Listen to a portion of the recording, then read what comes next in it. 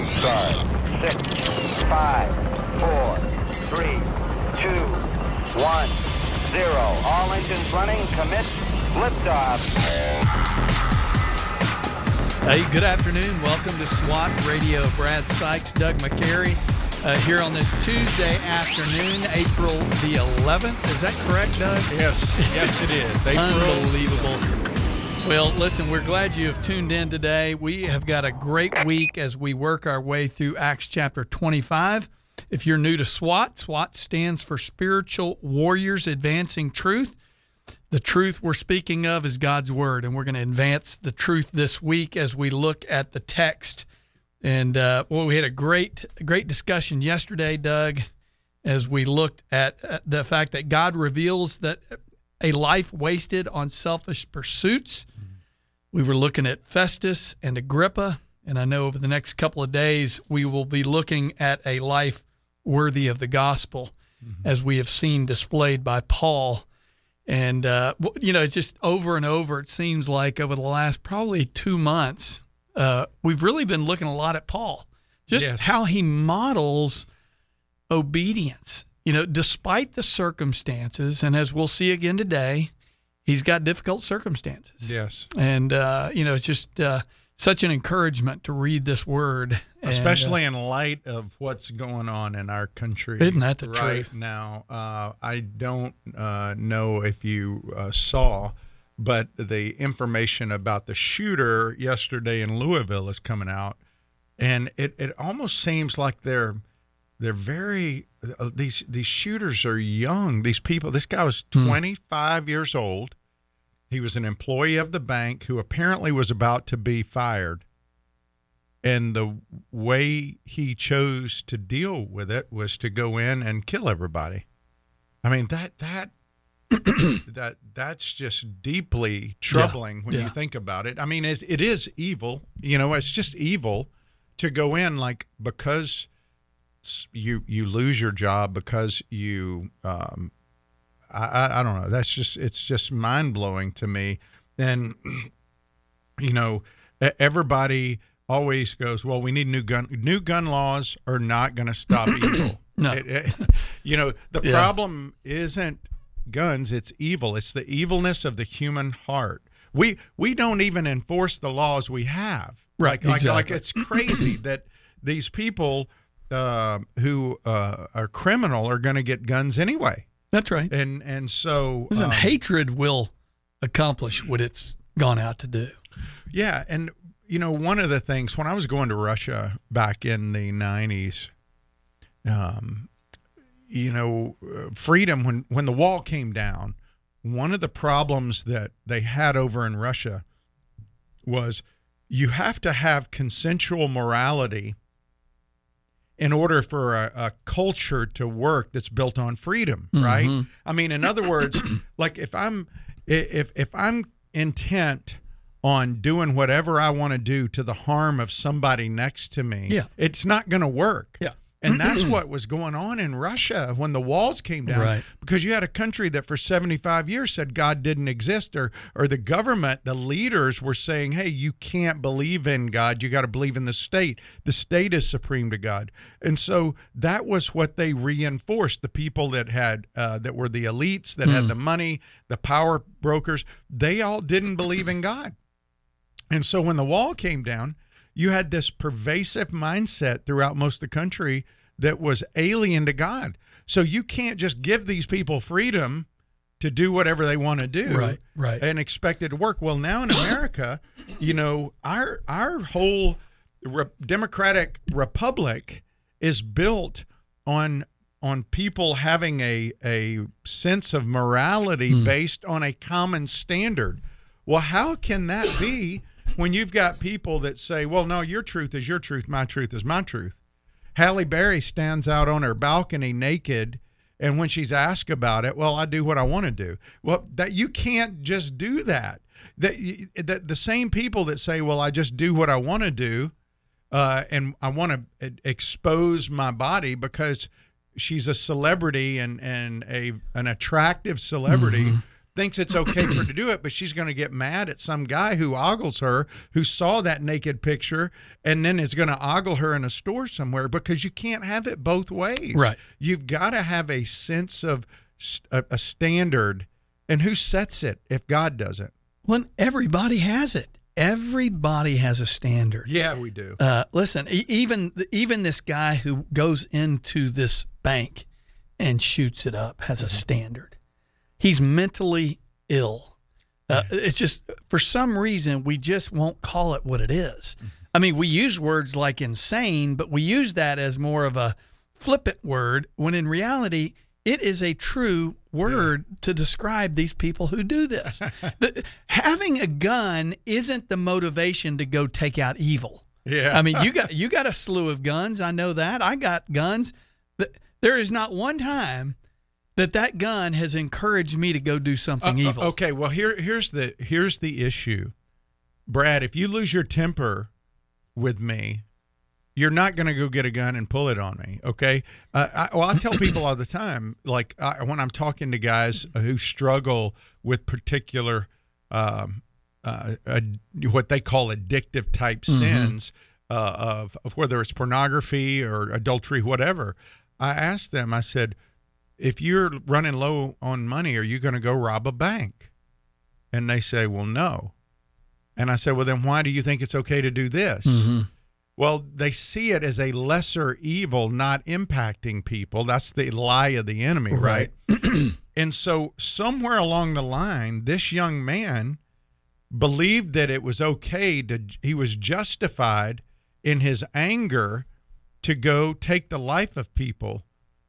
He wanted to. This is the thing that gets me about people that are suicidal. It's like they want one act of vengeance before they go out. They want to go and they feel some, sense of, I'll get my own justice out of it, but it's not justice at all. And our whole, like I was saying earlier, our whole system's built on everybody looking at the interest of the whole over their own personal interest. And, we make decisions every day where we compromise. Like, sometimes if you're late for an important meeting, you might risk getting a speeding ticket because you decide to do that.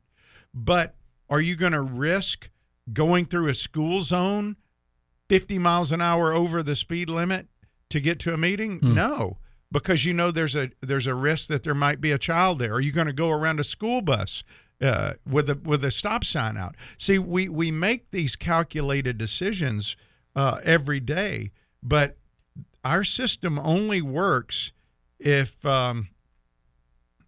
there is a consensus among the people that, hey, this is the standard of morality we're going to live by. But when there's no consensus of that, you might as well throw the system out, because it's not going to work anymore. No, that's right. Yeah. And isn't it interesting, Brad, that if you go back, when did things really start changing in our country? Well, people say in the 50s, when they took prayer out of school, we started saying, no, we don't want that in there anymore. And then we saw the 60s where the sexual revolution came, and then the 80s where the homosexual revolution came, and now we're to a point now where I don't know if you remember, just a couple of years ago, Miss Nevada was a transsexual, it was a trans person who had actually had the reassignment surgery, but it was a man. A man, biologically, even though they had the outer parts of a woman, he did. He won Miss Nevada in the Miss USA pageant to be in that. Like, that's crazy. He's a guy. Yeah. Just because the outer part looks like a woman doesn't mean he's a woman. He can't have a baby. He doesn't have, no matter what they put in artificially, his body will not produce the things needed to give life to a baby, because God made him a man. Yeah. And so when you start changing the truth, you get things like what we're seeing in our country now unfold. It's just unbelievable, unrestrained evil, really, in a lot of places. Well, and more and more, as we are even looking at Paul this week, there's got to be a level of courage that we've got to come out and speak boldly to these things. Yeah. And obviously Paul is being, harassed, and I look across the country and I just see such a lack of courage with people. Yeah. One person I'm super happy is this Riley Gaines. Yes. Who's this Kentucky swimmer, NCAA swimmer, who has just been getting harassed. And it's just a shame. I mean, here's a woman who's having to compete against a former male swimmer, NCAA swimmer. And, she's speaking out. Yes. And, she's all for peaceful protest. Yeah. But did you see what happened to her over the weekend? Oh, yeah. It was awful. Yeah. But, if you think about what happened in Louisville, what happened in Nashville, just mention the place where some person goes in, the attempt out in Colorado where this guy who was pretending to be a girl was going to go up and shoot everything. When you think about all those things as believers, what do we take away from these things? Well, one of the first things we need to be reminded of is what Jesus told the people when they said, hey, they were asking Jesus about, remember the people who the tower fell on? Right. And he goes, unless you repent, worse is going to happen to you. Yeah. And we need to be reminded that our lives, every day we get up, we don't know what tomorrow holds. We don't know what the future brings. We don't know if today will be the last breath we take. And so as believers, we live every day as if it's our last day. If we knew today was our last day, is there somebody we should seek forgiveness from? Is there somebody we should reach out to? Is there somebody we should, try to get in touch with? Because we're not guaranteed tomorrow. We're not guaranteed next week. We don't know when our last breath will be. And the other thing is, in light of that, I think of that book, How Then Shall We Live? Yes. Yep. We should do everything we can to help people know Jesus, because Jesus is the only hope for anybody. And you know what? He can sort out the details. It's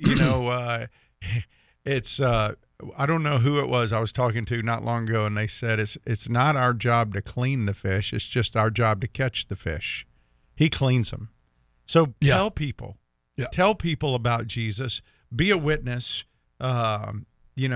The gospel of God and the story of Jesus, the fact that he came and died for us, is the power of God for salvation to everyone who believes. Well, they have to hear.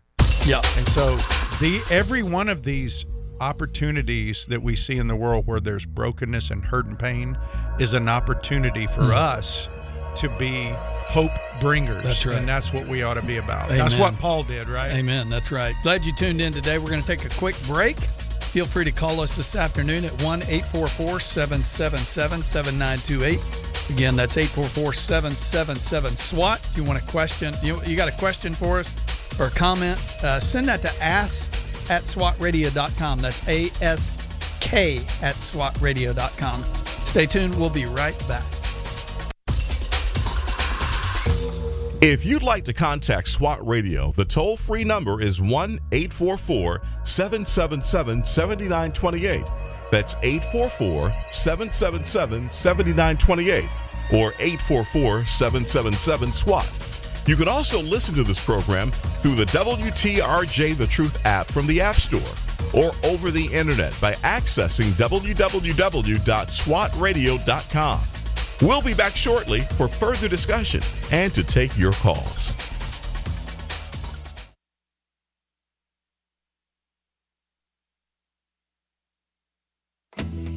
SWAT Radio is underwritten in part by The Guardian Group. You know Brad Sykes as co-host of SWAT Radio. While Brad is committed to making disciples both on and off the air, his ministry extends into the marketplace as a licensed real estate agent with Keller Williams Southside. Brad and his wife Vicki are real estate agents in Northeast Florida.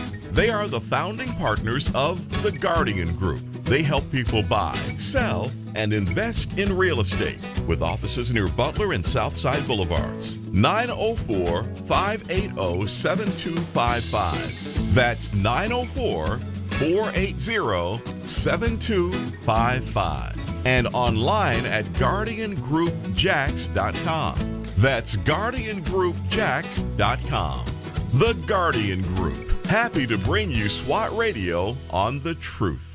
We're so grateful for having people like Tom Neal Truck Company sponsoring SWAT Radio. Tom Neal Truck Company is located at 417 Edgewood Avenue South in Jacksonville, Florida. Tom Neal is a full-service franchise truck dealer for Freightliner, Western Star, Volvo, Isuzu, and Sprinter vans, offering new and used truck sales, service, parts, and truck rental and leasing to the North Florida and South Georgia truck market. More information on Tom Neal Truck Company is located at www.tomnehl.com. It's called the winds of Lent in Spanish here in Cuba. Call it a trade breeze, but it's a wind that begins to blow every year at about Ash Wednesday and ends just after Easter. I cannot help but think this breeze has spiritual significance. The winds of Lent, something most Protestants can talk about, not just the Catholics. A light breeze, but sometimes a passionate burst. You can't see it, but you can sure feel it. And it feels good in a country known for constant humidity and a sun that can beat you down. The winds of Lent end just before the rainy season begins, just before hurricane season. The wind to Christians and to me, a reminder that Christ died on the cross. He rose from the dead on Easter morning. He then ascended and sent his Holy Spirit as a wind, a breeze, a burst, a gift to all of us alive in Christ Jesus. I'm Charles Morris at haventoday.org. The Florida Georgia Truth Network, on the radio in St. Simon's Island at 91.3. If you've been walking the same old road for miles and miles, if you've been hearing the same old voice tell the same old lies, if you're trying to fill the same old holes inside, there's a better life. There's a better life. If you got pain, he's a pain taker. If you feel lost. Hey, welcome back to SWAT Radio. Brad and Doug here on this Tuesday afternoon. We're glad you've tuned in. If you want to call this afternoon, the number's 844-777-7928. As always, we would love to hear from you. By the way, Doug, great recommendation on the movie last night. Yeah. His only like son. I did. I really enjoyed it. And, I think it's helpful to have some biblical understanding of the story. Yes. And of Abraham. But how'd you like the foreshadowing? It was great. It was great. And the tie-in. Yeah. Well, I just got off the phone with David Helling before we came in today. He called at 2:30 to talk about Thursday. And he loves the Lord. He loves his word. He wants to do more of this. He's got a new movie that he's going to start working on. Mm-hmm. But you know what I was struck by in the conversation with him was his humility. That's what comes off. And he sacrificed a lot to put that out there. People look and think he's like rolling in dough because he's got a movie, and he's not. Well, the reality is he says, in fact, I really, wouldn't you love it if every movie the producer came on and told you a little bit about that? Just before the movie comes on, he speaks in the film and talks about his background and his service in the Marines, and then how he ended up in California working on, movies. Yeah. And just how, and I immediately thought of 1 Peter 4:10, as each has received a gift, use it. Yes. Use that gift to serve each other, as faithful stewards of what God's given you. Yes. And that's what came off to me is, he made this movie for $250,000. Now, he's probably spent 10 times that amount just to get it into theaters. Mm-hmm. I don't know what that cost, and obviously and that was where the studio came in to help. Right. But still, what I was, like I said, in my conversation with him, I was not talking to a writer-director. He made it clear from his language. I was talking to a brother in Christ who just wants to get the word out about Jesus, and who loves the Old Testament, which you and I love. We love the Word. I mean, the Word is God's gift to us that so many of us squander, and we don't. And to be quite frank with you, Brad, I remember early in ministry, not being as really committed to that daily discipline of really pouring through, not just a little bit here, right, getting a little snack on the Word, but really ingesting it every day. Old Testament, New Testament, Psalms, wisdom books, getting a little feast of all of it to come in. And you just keep pouring that into you. That scripture comes out of you. No question. Yeah. What goes in comes out, right? That's one of the reasons I didn't have a discipline of memorizing scripture 20 years ago. Yeah. And even though Tim, my brother-in-law, who's been your guest a couple of times, I could see the benefits of it, but I just didn't build that into my life. And now that is something I just don't go a day without quoting scripture that I am memorizing. Mm-hmm. Not so that I can show it off. In fact, most of the time it's there. It's a good reminder of God's promises, God's faithfulness. And I think of David Helling, and I think he is using the gifts that God has given him.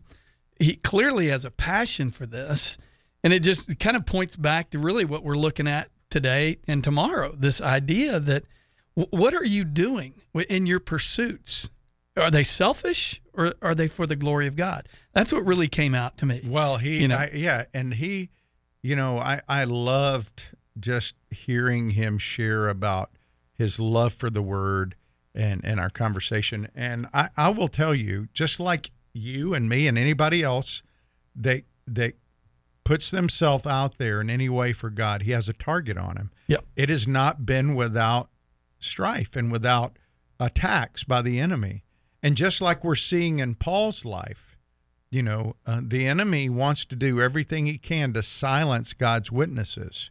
He can't, because God's unstoppable in his plans. Yeah. But he also allows us to go through testing. He allows us to go through persecution, and we grow through it, and he shows victory in spite of the persecution many times. Yeah. And so, if you haven't seen it, we're talking about his only son, and I'm glad you guys got to go see it. It's out. I know it's out this week. You can go to the different Cinemarks, or you can go to Regal. I think you went. Did you go to Regal? Went to Southside. Oh, you went to Southside Cinema. Tinseltown. Tinseltown. Okay. Yeah. So it's out there. You will be encouraged. I think. I think you will too. And I think Vic and I were both really encouraged by the number of good movies that are coming out. I mean, that appear to be more God-centered movies. Faith-based. They're all faith-based. And here's the thing. Vic and I were talking about this last night, that, if you have been exposed to the movies that the world is consuming, this may not be your thing. And the reality is, as a believer, I want to support writers, producers, directors, those who want to take the gifts God has given them to glorify God. And that's what this movie is about. Well, it is. And the thing is, and Lori and I were talking about this too, is that your love for the Word directly impacts your enjoyment of the movie. 100%. There's no question about it. Because it's the value you assign to the Word, and you see it, and you think it makes you go to places that you might not have thought about of the humanness of Abraham and Sarah. Oh, man. So anyway, all right. Well, let's get into Paul.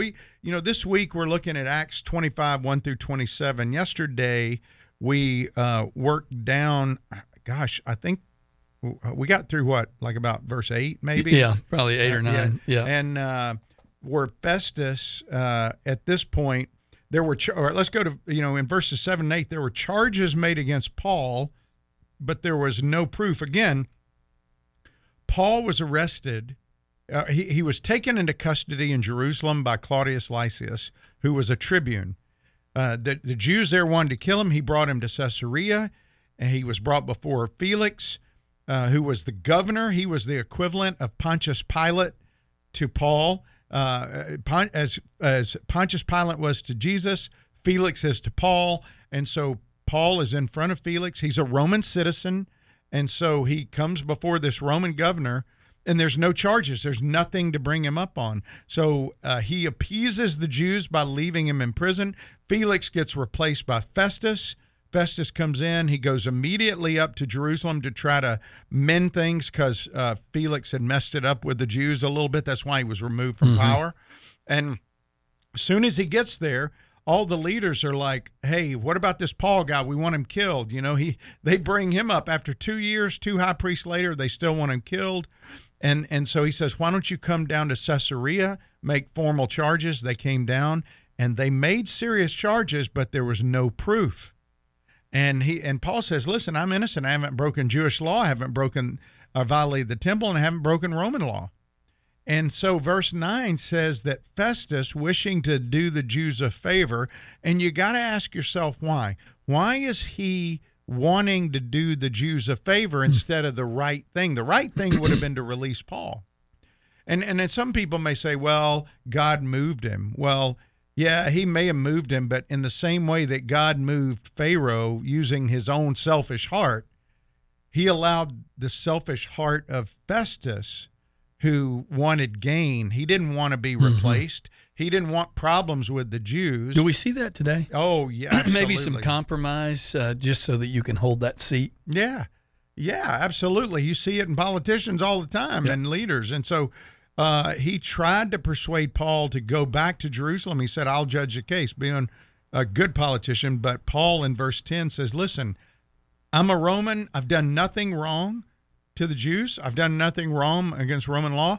And so he appeals to Caesar, which was every Roman's right. And so verse 12, Festus says, you appeal to Caesar you're going to go. And then in verse 13, we're introduced to Agrippa. This is Agrippa 2, and we're going to talk about Agrippa and Bernice when we come back. Really interesting. Yeah, it's an interesting story. And remember, the principle that we're focusing on today is that God reveals a life wasted on selfish pursuits in the form of Festus and Agrippa. So we're going to introduce you to Agrippa 2 when we come back. And then we're going to share a story that Jesus shared when some people thought his purpose was for their selfish pursuits. Do we struggle with that today, Brad? Oh, man. People wanting to use Jesus for their own good? Yeah, right. Glad you tuned in today. We're going to take a quick break. If you want to call, 844-777-7928 is the number. If you have a question or comment, you want to email us, send that to ask@swatradio.com. Stay tuned. We will be right back.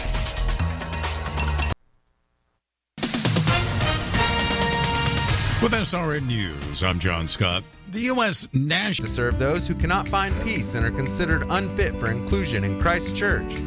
They use published works to teach God's Word and share the encouraging testimonies of lives that have been transformed through God's power and grace. Highway to Eternity Ministry serves as a parachurch ministry that comes alongside churches to share its passion and commitment through spiritual writings, nuances, and experiences to everyone who has an interest in the teachings of Jesus Christ. For more information, contact Jeff Andrews at 904-436-5175 or visit www.highwaytoeternity.com. Highway to Eternity Ministries is a proud sponsor of SWAT Radio.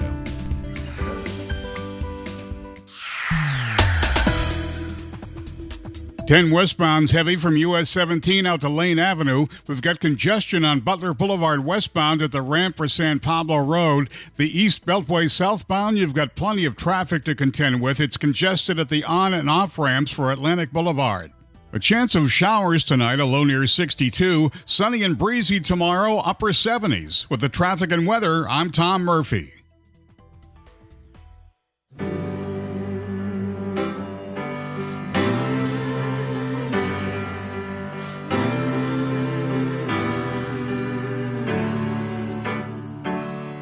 There is good news for the captive, good news for the shame.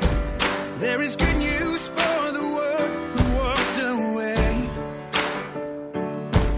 There is good news for the doubter, the one religion failed, for the good Lord has come. Hey, welcome back to SWAT Radio. Brad and Doug here this Tuesday afternoon. If you want to call this afternoon, 844-777-7928 is the number as we jump back into Acts chapter 25.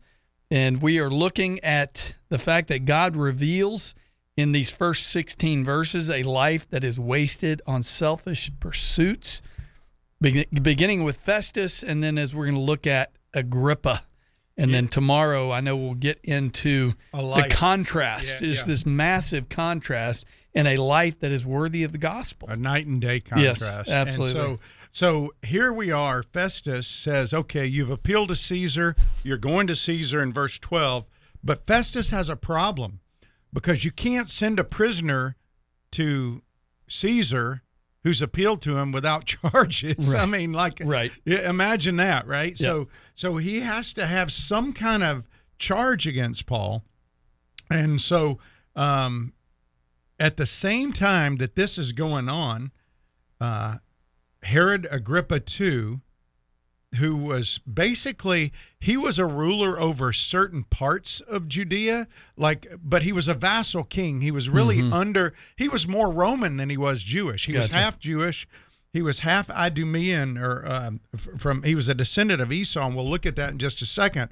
But him and Bernice came to pay their respects to Festus. Why? Because, again, he was tied in tight with the Roman government. But Agrippa II was the son of Agrippa I.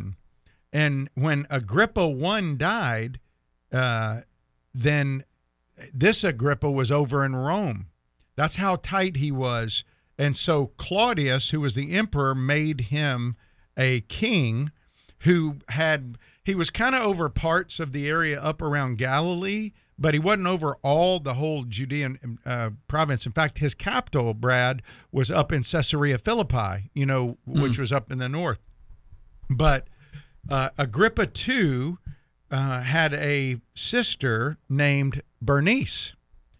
And it wasn't just a sister, it was his lover, which was kind of bizarre. That happened a lot in Rome and a lot of other places that were pagan, but it was against God's law for that to happen. But nevertheless, every time Bernice would go off and marry somebody and they would dispose of her, she would always come back to Herod. So they were kind of a thing. Wherever he went, she was kind of like his brain trust. Wherever she went with him, right? And so Agrippa was accompanied by Bernice, and she was the oldest daughter of Agrippa I. And she was actually given by her father to his brother, which would have been her uncle. So incest was not a problem in the family, obviously. But when Herod died, she began to live with Agrippa. And so they come to pay their respects. And as they're there, Festus has this idea, well, maybe I can get Herod to get something out of him because he's familiar with the whole Jewish thing. I don't know anything about it, he says. And so I said Herod Agrippa was a descendant of Esau. What was Esau known for? Chow. He was known for caring more about a bowl of stew than his birthright. And, the Edomites were pagans while the Israelites followed God. So there was always this animosity between them. And And when he comes in there, Festus tells him, hey, I want you to meet this guy. He'd been left a prisoner by Felix, and everybody wants him dead. And he goes, in the Roman way, you know this, he's got a right to face his accusers and a right to a fair trial. And so when you think about Herod Agrippa, the interesting thing, Brad, about Agrippa is when you look in chapter 25 and in chapter 26, 3 times it mentions Agrippa's name with Bernice right there. Mm-hmm. So that really is summarizing his moral state, right? That's Luke saying Herod and Bernice, or Agrippa and Bernice. He's just saying this is an immoral guy. He only lived for himself, just like Festus. And I was reminded of how people want to use others for their own benefit. Like Festus could have cared less about Agrippa. He wanted to use Agrippa to give him something to write. Mm-hmm. Agrippa could have cared less about Festus. He just wanted to see Paul and hear what this guy said that everybody wants dead. He just wanted to be entertained.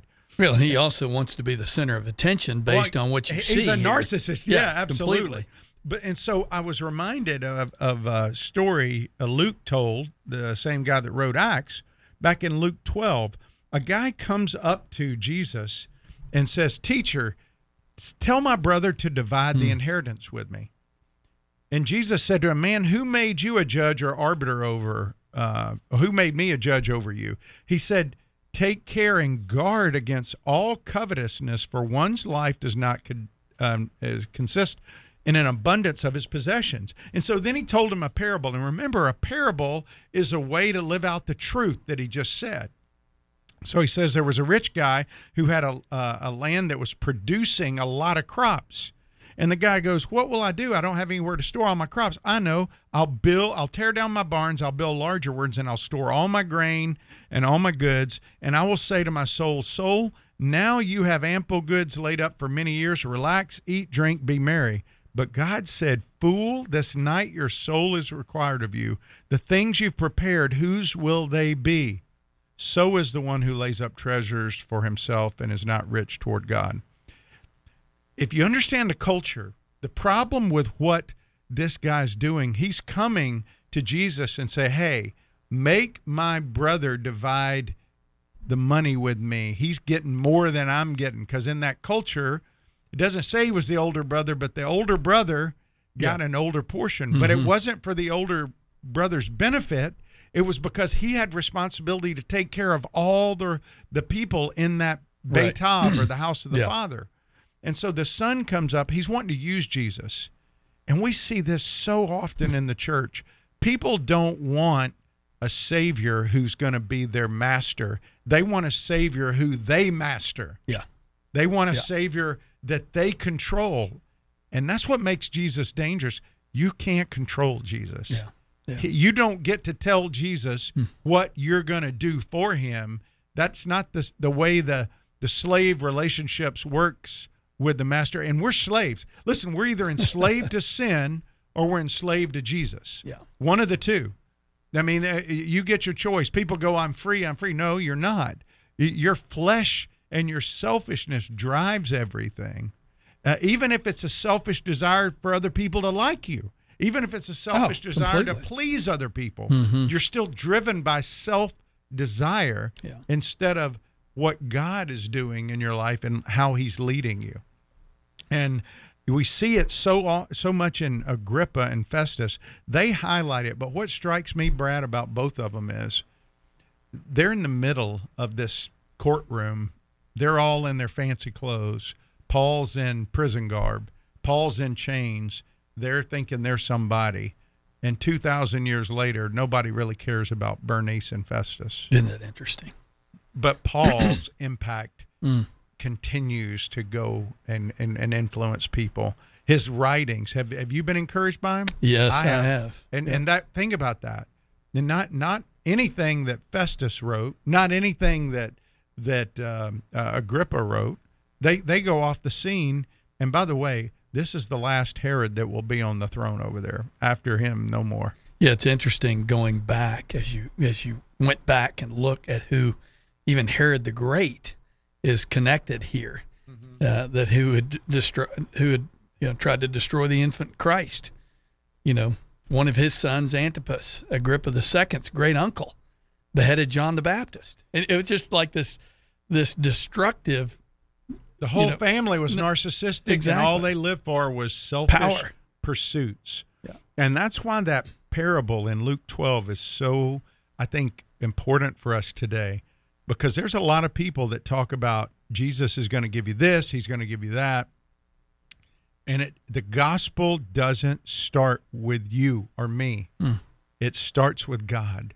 The good news is that our God reigns. Not that just our God sent his son down the cross, yes, but our God reigns. Yeah. He's over all. And if you go back to Isaiah 52:7, that's exactly what it says about the gospel. It is the salvation and our God reigns. That is so comforting when you have a terrible thing like that went on in Louisville, or you have something like that happen in Nashville. God's not sideswiped by any of this stuff. Yeah, he's not scratching his head. No. That's why it's easy for Paul to say, to live as Christ and to die as gain. Yes. And, so often we are being, talk about the things that are controlling us. Yeah. Our selfish bellies, like Esau. Yeah. He's controlled by his belly. We're controlled by our gut. We're controlled by our heart that is deceitfully wicked. And we long to fill it with something other than God. Yeah. And it won't be filled. It won't be satisfied there. So anyway, I know we're going to take a quick break. We're glad you have tuned in. If you want to call, we'd love to hear from you. 844-777-7928. Again, that's 844-777-SWAT. If you have a question or comment, you can email us at ask@swatradio.com. Stay tuned. We will be right back. This program has the potential to reach millions of men each week.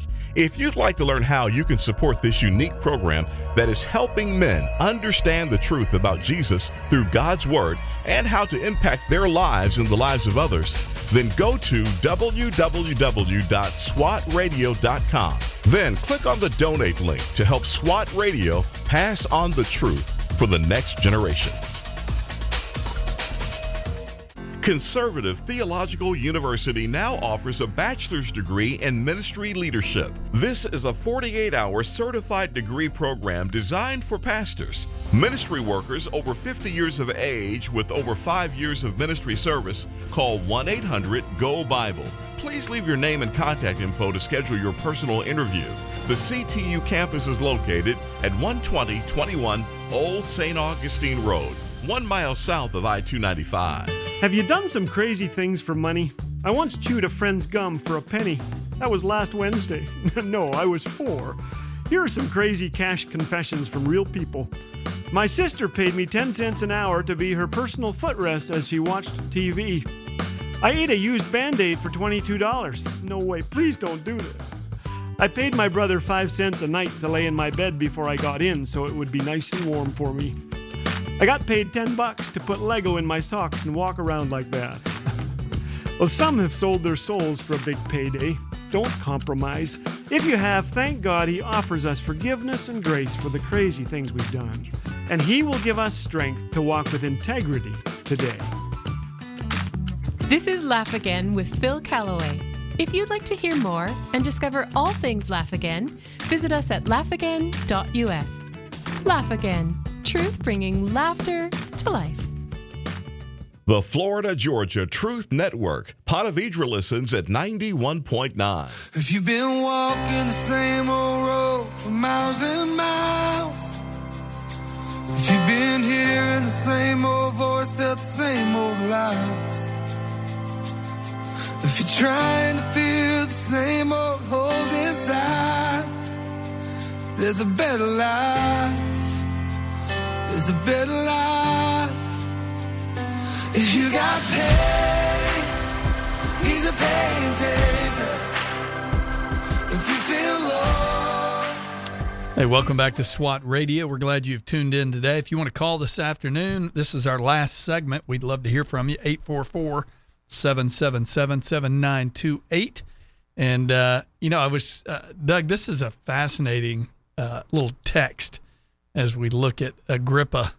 Yeah. Not only is it kind of a just bizarre relationship he has with Bernice, but even, isn't Herod, technically kind of an expert? Would Agrippa have been the one who appointed the high priest? Yes, he in was. This day? Well, he was. So he was somewhat of a Jewish scholar, I would imagine. He knew the Jewish law, and we're going to see in Paul's appeal to him in Acts 26 when he opens up with his defense. He acknowledges that Herod, I'm glad to be saying this in front of you because I know you're familiar. See, exactly. You got to remember, Felix knew because of Drusilla, probably his wife, who was Jewish, but Festus has no clue about the Jewish way. He doesn't know. Right. He says in verse 20, he acknowledges, I don't really even know this stuff. He goes, I'm at a loss for how to investigate. These are all religious claims, and I'm not into the Jewish religion. I don't understand it. And so, but here's the thing about Herod. Like I said, this will be the last Herod to be on the throne. And, that, like you mentioned, it goes all the way back to his great-grandfather, the one who tried to kill Jesus, the baby, to prevent that Herod knew too. Exactly. But he tried to kill him. And why? Because it was a threat to his rule. Yes. And again, he had a life wasted on selfish pursuits too. All of his life, and by the way, he built Caesarea where they are. His great-grandfather did. And you walked those shores, you saw it. It's nothing but ruins today. But the word of God continues. Yeah. And I was reminded of James 3:16. It says, where jealousy and selfish ambition exist, it says that there will be disorder and every vile practice. Agrippa and Bernice. Agrippa and Bernice. Agrippa and Bernice. Herod, the great-grandfather, killed lots of people. It's rumored that his great-grandfather lined up people and ordered them murdered before he died so that people in the city would mourn when he died. This is how vile and evil the Herods were. And again, he's an Edomite, a descendant of Esau, right? They never got along with the Israelites. And yet here he is, and Festus is trying to get him to help him. And so now, we're going to go into verses 17 through 27, and we're going to see the stark contrast between Paul and these guys. Paul, a guy who lived a life worthy of the gospel. Brad, prior to last week, had you really thought about that phrase much or heard that phrase much, a life worthy of the gospel? Yeah, I always think of walk in a manner worthy of the gospel. That's a verse we're familiar with. Yeah, Ephesians 4 says that I, Paul, urge you to walk in a manner worthy of the calling. Right. It's the same type of meaning in that. Philippians 1, only let your manner of life be worthy of the gospel of Christ, so that when I come and see you, I'm absent, I may hear that you're standing firm in one mind, one spirit, striving side by side for the faith of the gospel. 1 Thess 2, we exhorted each one of you and encouraged you and charged you to walk in a manner worthy of God, who calls you into his own kingdom glory. Colossians 1:10. So it says the same thing. Walk in a manner worthy of the Lord, a manner worthy of God, a manner worthy of the gospel. And Paul did that. And, when I read that, our minds begin to wonder and go, well, what does that mean, right? We can read that. Right. Does it mean that we live a perfect life? Some people would say that's what you're trying to say. No, it's not that you live a perfect life, but I love the fact that God in Colossians 1:10 and 11 and 12 lays out what that looks like. Yep. Because as a Marine, I got to have it easy. I got to have it kind of explained. And well, this is if you're not familiar with that text, you ought to be familiar with it. Yes. Because I think what you're going to lay out here is what it looks like to walk with God. Absolutely. And it says the first thing in Colossians 1:10 is bearing fruit in every good work.